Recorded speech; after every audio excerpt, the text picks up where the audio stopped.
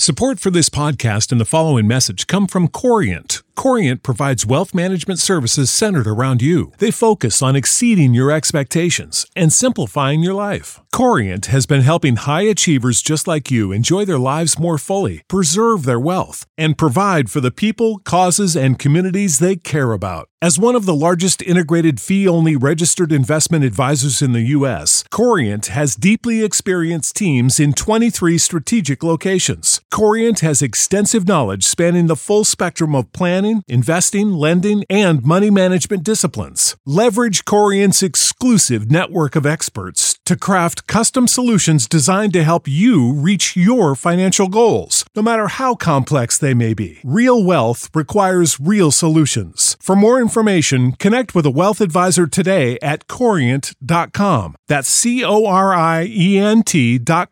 Corient.com. Suspense. And the producer of radio's outstanding theater of thrills, the master of mystery and adventure, William N. Robson. One man's war is another man's history lesson. Yet it is only 44 years ago this Indian summer that the war before the last set Europe afire. To today's missile-minded men in uniform, it was a quaint war, which began with bravado cavalry charges and ended in the sickening, senseless stalemate of the trenches. But to the fighting man of 1914, it was real. Its bullets killed, its shrapnel tore the flesh, its grenades disemboweled. And whatever else it may have failed to accomplish, that First World War inspired some of the century's best literature, an example of which you are about to hear. One of the most provocative short stories of World War I. Listen then as Herbert Marshall stars in The Man Who Won the War. The Man Who Won the War, starring Herbert Marshall. A tale well calculated to keep you in suspense.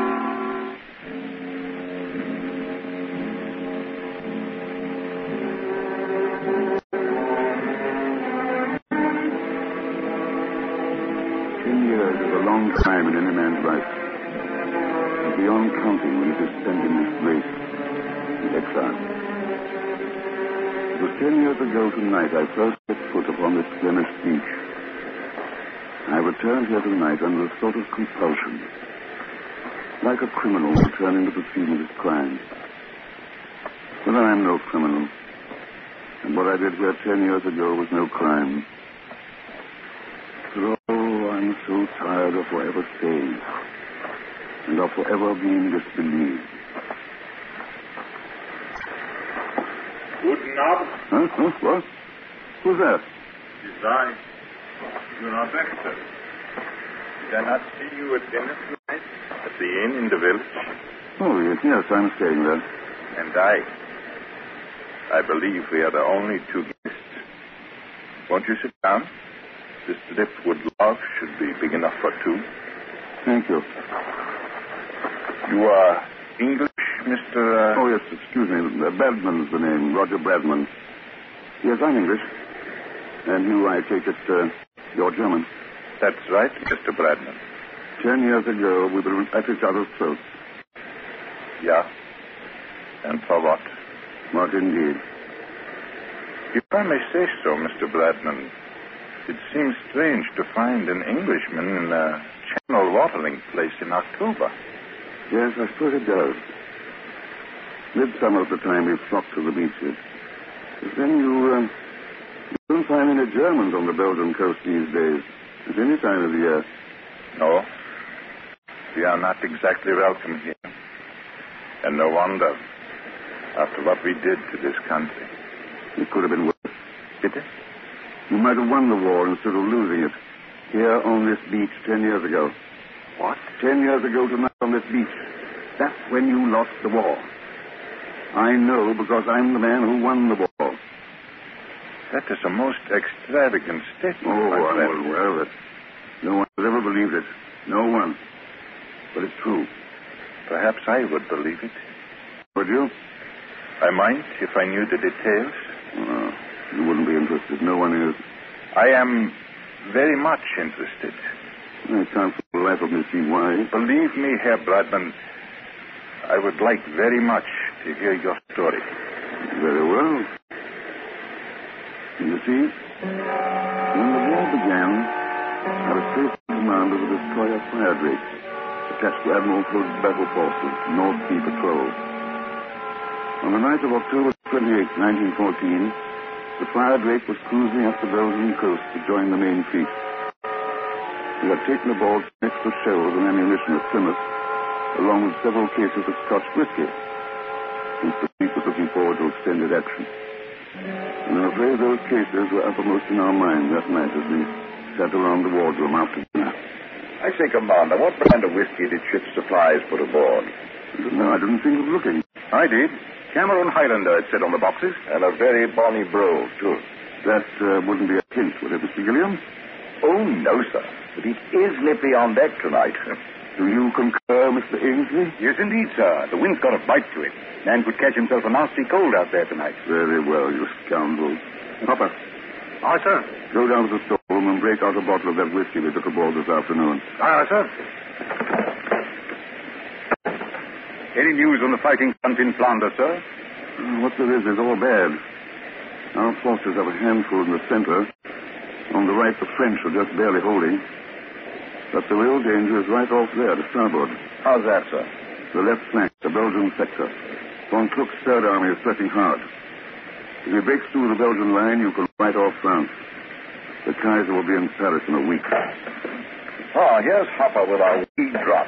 You needn't have bought the whole case, Hopper. Oh, I wanted you to see it, sir. I opened 4 of them, and the contents are all the same. Yes, I was right. It says Cameron Highlander on the box.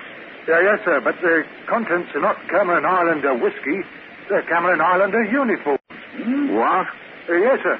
See? Here's the kilt, and the gangaris, and the sporrans. Where's the whiskey? Well, as near as I can make out, there ain't any, sir. What I'd say is that them boxes contain nearly 200 Scotch Islander uniforms. I'm afraid this will be a dry voyage, gentlemen. So what shall I do with these boxes, sir? We'll stow them out of the way until we make port again. Aye, sir. There's the speaking tube, sir. Bridge here. Mr. Tweddle requests the captain come to the bridge. Acknowledge, will you please, Mr. Gilliam? Yes, sir. Now, what kind of trouble do you suppose Tweddle's run into? Coming along, Ainsley? Might as well. Can't bring kilts from Glengarry.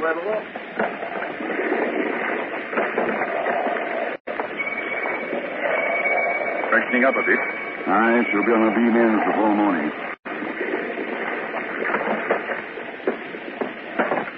Yes, Mr. Tweddle? Thought you ought to see this, sir. Well, Look, there on our starboard quarter, a tiny light. yes, I see it. Yeah, take a look through the night glasses. Flashing on and off. That's right. And according to my reckoning, we're off the mouth of the Yser River. Now, if you look at this chart, you'll see that there are no lighthouses along this stretch of coast. Yet there's a flashing light where no light ought to be. Perhaps it's a signal of some sort, sir. Undoubtedly, but whose? Well, the Germans can't have advanced so far. How can you be sure, Mr. Ainsley? Wait a minute. That light's flashing a message in Morse code. Huh? G-R-O-G. G-R-O-G. Quartermaster, Aye, sir. change course to 110. Change course to 110. Aye, sir. Now steering 110. What are you going to do, sir? Take a closer look. But, sir, this might be a trap. Yes, it might. But don't you recognize the code word, grog, Mr. Tweddle? No, sir.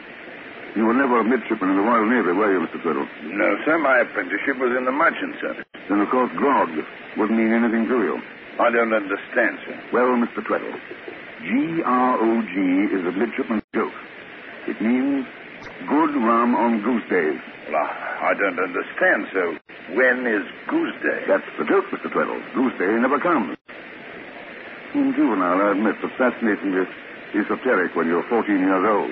Why would anybody be sending a midshipman's code word from the coast of Belgium in the middle of a war? That, Mr. Ainsley, is what they're going to find out.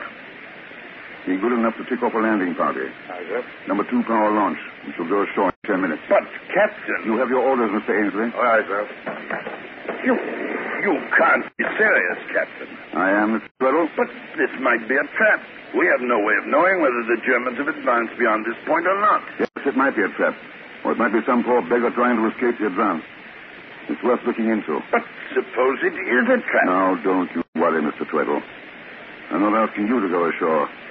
I'm leading the landing party myself. It is not a matter of fear, sir. Naturally. One of caution. Of course. Half speed ahead. The fleet orders clearly state. I'm quite aware of the contents of the fleet orders. And they state that elements of the Royal Navy are to give all possible aid and assistance to shore positions. They also limit such aid to ships of the class of the Mercy and the Severn. Very true, Mr. Tweddle. We'll stretch the limits of that portion of the orders a little, shall we? Furthermore, we are under specific orders to rendezvous with the flagship at dawn. Then we may be a little late. Sir, I protest. Mr. Tweddle, apparently things are different on the merchant service. But in His Majesty's fighting ships, an executive officer does not protest to his commander. You will heave to and drop anchor. If I have not returned within an hour, you will proceed to the fleet rendezvous. Is that clear? Yes, sir. Carry on.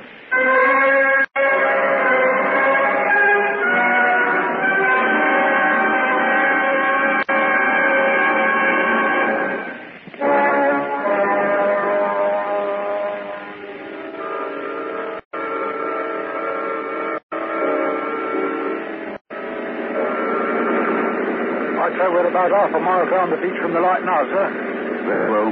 Swing her inshore. Aye, sir. That light is getting dimmer and dimmer. Probably only a pocket torch. Battery's running out. All right, men. Your attention, please. Aye, sir. When we hit the beach, we'll spread out 10 feet apart and proceed toward that light. Keep well down and walk with the utmost quiet. If you encounter a sentry, try to knock him out before he challenges you. Use your arm only as a last resort. We're not here to get into a battle. Only to investigate that light. If we should be engaged by the enemy, I will fire 3 rapid shots as a signal to return to the boat. Hopper and Sturgeon will remain with the boat. And Hopper. Yes, sir. If we have to retreat in a hurry, wait until the last possible moment before you shove off. Yes, sir. Any questions? No, sir. All very clear, sir. Right, brace yourself, lads. We're coming into the surf. Now, men, over the side and hold your rifles high.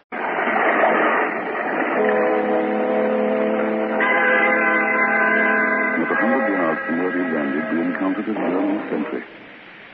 He was asleep, poor beggar. And so as you figured no one would be around the sand dunes in the middle of the night, and undoubtedly done it. He was sitting on a log, and he'd taken off his boots, buried his aching feet in the cool sand.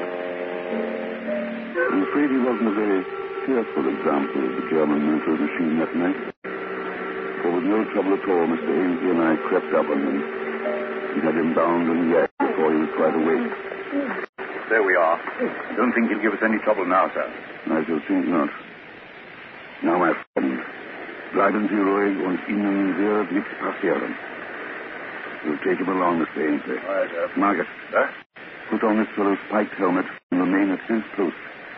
If a relief sentry appears, take care of him. But no shooting unless absolutely necessary. Yes, sir. Let's get a move on, men.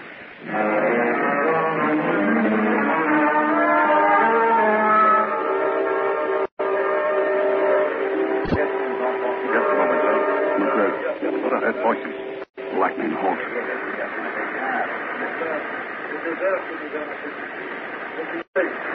They're speaking French. And their allies. So we must make certain.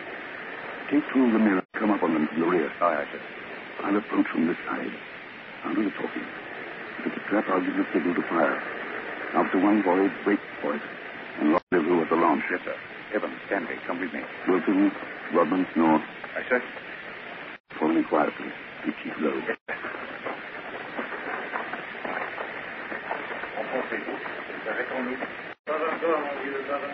Allô?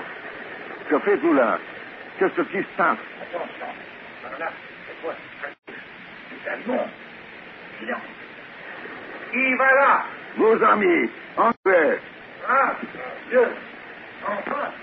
Par ici. What did he say, sir? He said to approach. They're Belgians or French. Come on, men. Salut, mes amis. Est-ce que vous parlez anglais? Why, yes. I speak English, I do. Oh, good. I dare say your English is better than my French. May I introduce myself? I'm Commander Bradman of His Majesty's ship Firedrake. I can't tell you how glad I am to meet you, Commander. I am Major Lesseps of the South Belgian Dragoons. This is Lieutenant Chapotin. Enchanté, Monsieur Commandant. And here's one of my officers, Lieutenant Ainsley. Good evening, gentlemen. Bonsoir, monsieur. And who is this who's bound and gagged? Oh, an enemy sentry we picked up on the way. You can have him. Thank you. We saw your light from the ship. Whatever made you flash the word grog? I thought a Royal Navy man might respond more quickly to grog than SOS. It was an inspiration, but where did you learn it? Oh, yeah, I used to sail in the regattas at Cowes when I was younger. One of my best friends was Albert Hollister. He was a midshipman in those days. Percy Hollister. Know him well. 3 striper now. Gunnery officer on the Repulse. Now, we can go into that another time. What's the reason for your signal, Major?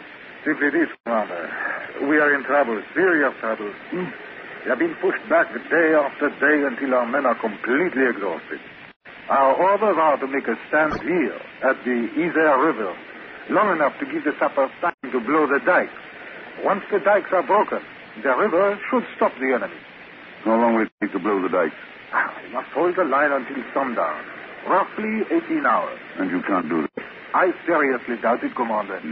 We have appealed to your army for help, but it is completely engaged on our right and can send us no reinforcements. The French are too far south, and they have their hands full, too. Now, it was my suggestion that tonight start meeting to seek help from the sea, as is our last chance. Well, what do you want us to do? Stand by us and bring your guns to bear on the enemy's advance. But we're only a destroyer, Major. We haven't enough firepower to do any good whatsoever. And we haven't the range for offshore bombardment. Then we are finished. So is the war. There's nothing between Von Kluck and Paris but us. I'm sorry, Major. Écoutez, they're starting the barrage early this morning. I suppose they know this is the last day. We stood there listening to the angry boom of the big guns, each man alone with his hopeless thoughts. My gaze wandered to the hapless German sentry lying where we had dumped him in the sand. His eyes were wide open with fear, and he looked like a schoolboy victim of some upper-class ragging. His bare legs protruding skinnerly from his rolled-up trousers. Bare legs? Mr. Ainsley. Sir. The kilt. The kilt, sir? Yes, we can put a company of Cameron Highlanders into the Belgian lines. I'm sorry, sir. I don't quite follow. Major, we can help you. Oh, it's a long, long shot, but it might work. What might work, Commander? Somebody made a botch back in Plymouth and loaded us with cases of Scotch uniforms instead of Scotch whiskey. There are nearly 200 complete uniforms of the first Cameron Highlanders aboard. Yes, but I don't... We'll give them to you. Put them on a company of your men. Let them show themselves in the front lines when the attack begins this morning. And perhaps, the Germans will think the British have rushed in a crack division to reinforce them. Yes, it might work. We can let you have a few Lewis guns, too. But there won't be much help unless the uniforms do the trick. Well, it is, as you say, a long shot, but let's try it. Very well. Miss Ainsley? Sir. Go back to the ship at once and fetch those cases of uniforms and 4 cases of Lewis guns and ammunition. Aye, sir. I'll remain here with the Major and help him to get his men lined up. And Ainsley. Sir. Should Mr. Tweddle inquire, you might tell him I'll be detained a little while longer, winning the war. Aye, aye.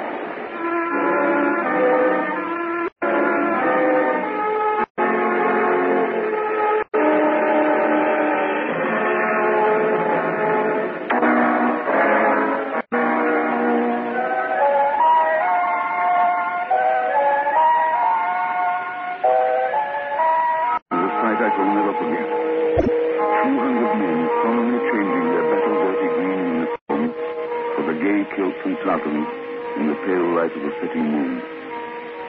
Living was done with the utmost respect and incontinence. And it seemed to me that the bright clads put new energy as well as hope in the battle-weary Belgians. They look like the real thing, don't they? They certainly do. I believe it can work? I'm sure it will. Oh, I nearly forgot, sir. What, Agent? Mr. Tweddle asked me to tell you the flagship has been trying to reach the wireless. What do they want? Mr. Tweddle didn't say, sir. No, they'll have to wait till this business is finished. Mr. Tweddle said he'd reply, sir. Oh, very well, then. Well, Commander, that's the last of them. 1,000 thanks, sir. Not at all. Scotch kilts are precious little use to a ship full of sailors.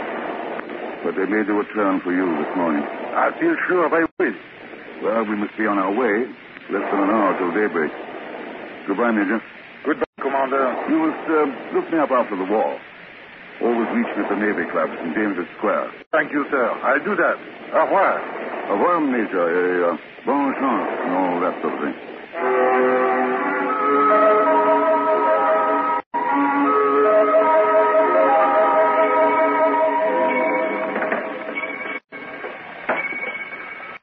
Well, Mr. Tweddle, I think we can get underway now. Finished with your visit to Shaw, sir?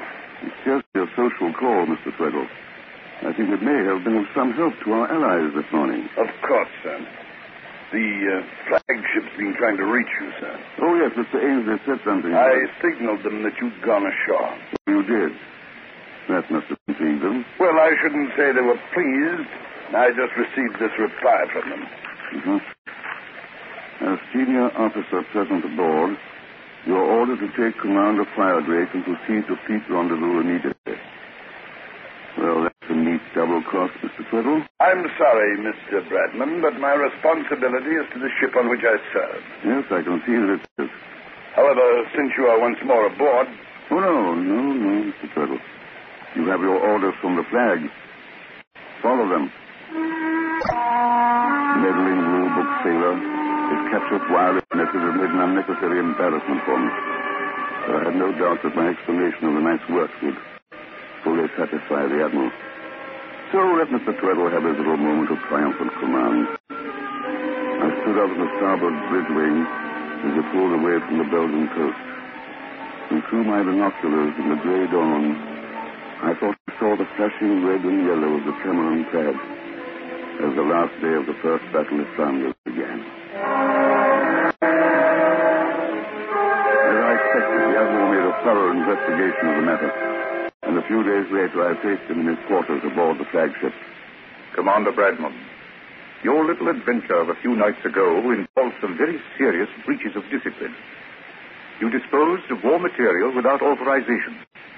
You left your ship without authorization. You deliberately violated the fleet orders regarding assistance to land forces. And I managed to stop the German advance dead in its tracks. We know that the German advance has been stopped, Commander, but it was stopped by opening the dikes of the Yser River, a plan which has been part of the Belgian and French grand strategy for years. Sir, the dikes would never have been opened if the Belgian line hadn't held that last day of the battle. And they held because the German attack was slowed down. And it was slowed down because the Germans thought the Belgians were reinforced by the 1st Cameron Highlanders. I have given your story the benefit of every doubt, Commander. I've even queried the Belgian General Staff to try to substantiate it. I have the reply. They have no record of any unit being outfitted in Highlanders' uniform. This was not a General Staff matter. It was on a regimental level. I may say there is even some doubt on the part of the members of your crew whether or not the men who received the uniforms were Belgians. Yes. Mr. Tweddle says... Mr. Tweddle, that meddling fool from the cargo That's ship. enough, Commander. It is the decision of the Fleet Inquiry Board that you be relieved of your command, placed in irons, and be returned to Hull to face court-martial.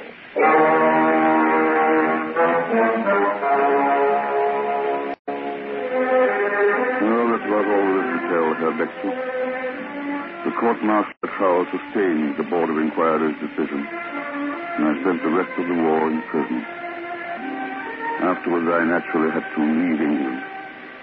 And wherever I went, sooner or later, Vancouver, Singapore, Melbourne, the story, their story, followed me. Sooner or later, some ex-Navy man would turn up to recognize me, and I would have to move on. And that's the way it's been since. Moving, always moving. Until at last I was compelled to return to this very spot where it all happened. Why, I don't know. I know. You do? Yes. To find someone who believes you are the man who won the war. Do you believe it? Yes. You see, I too have been compelled to return here tonight. You? Why? Because I am the man who lost the war. What? Yes. I am the German sentry you found asleep at his post. Then there was nothing more to say. Nothing to say. He turned and walked slowly back along the beach toward the sleeping town. I suppose the two loneliest men on earth.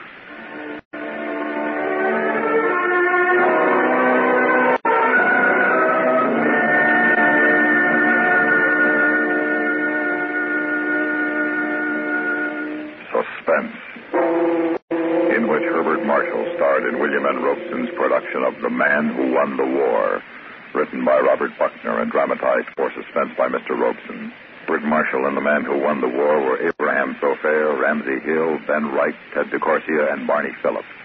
Listen again next week when we return with another tale well calculated to keep you in suspense. Without the ones like you, who work tirelessly to keep things running, everything would suddenly stop. Hospitals, factories, schools, and power plants, they all depend on you. No matter the weather, emergency, or time of day, you're the ones who get it done. At Grainger, we're here for you with professional-grade industrial supplies. Count on real-time product availability and fast delivery. Call, click Grainger.com, or just stop by. Grainger, for the ones who get it done.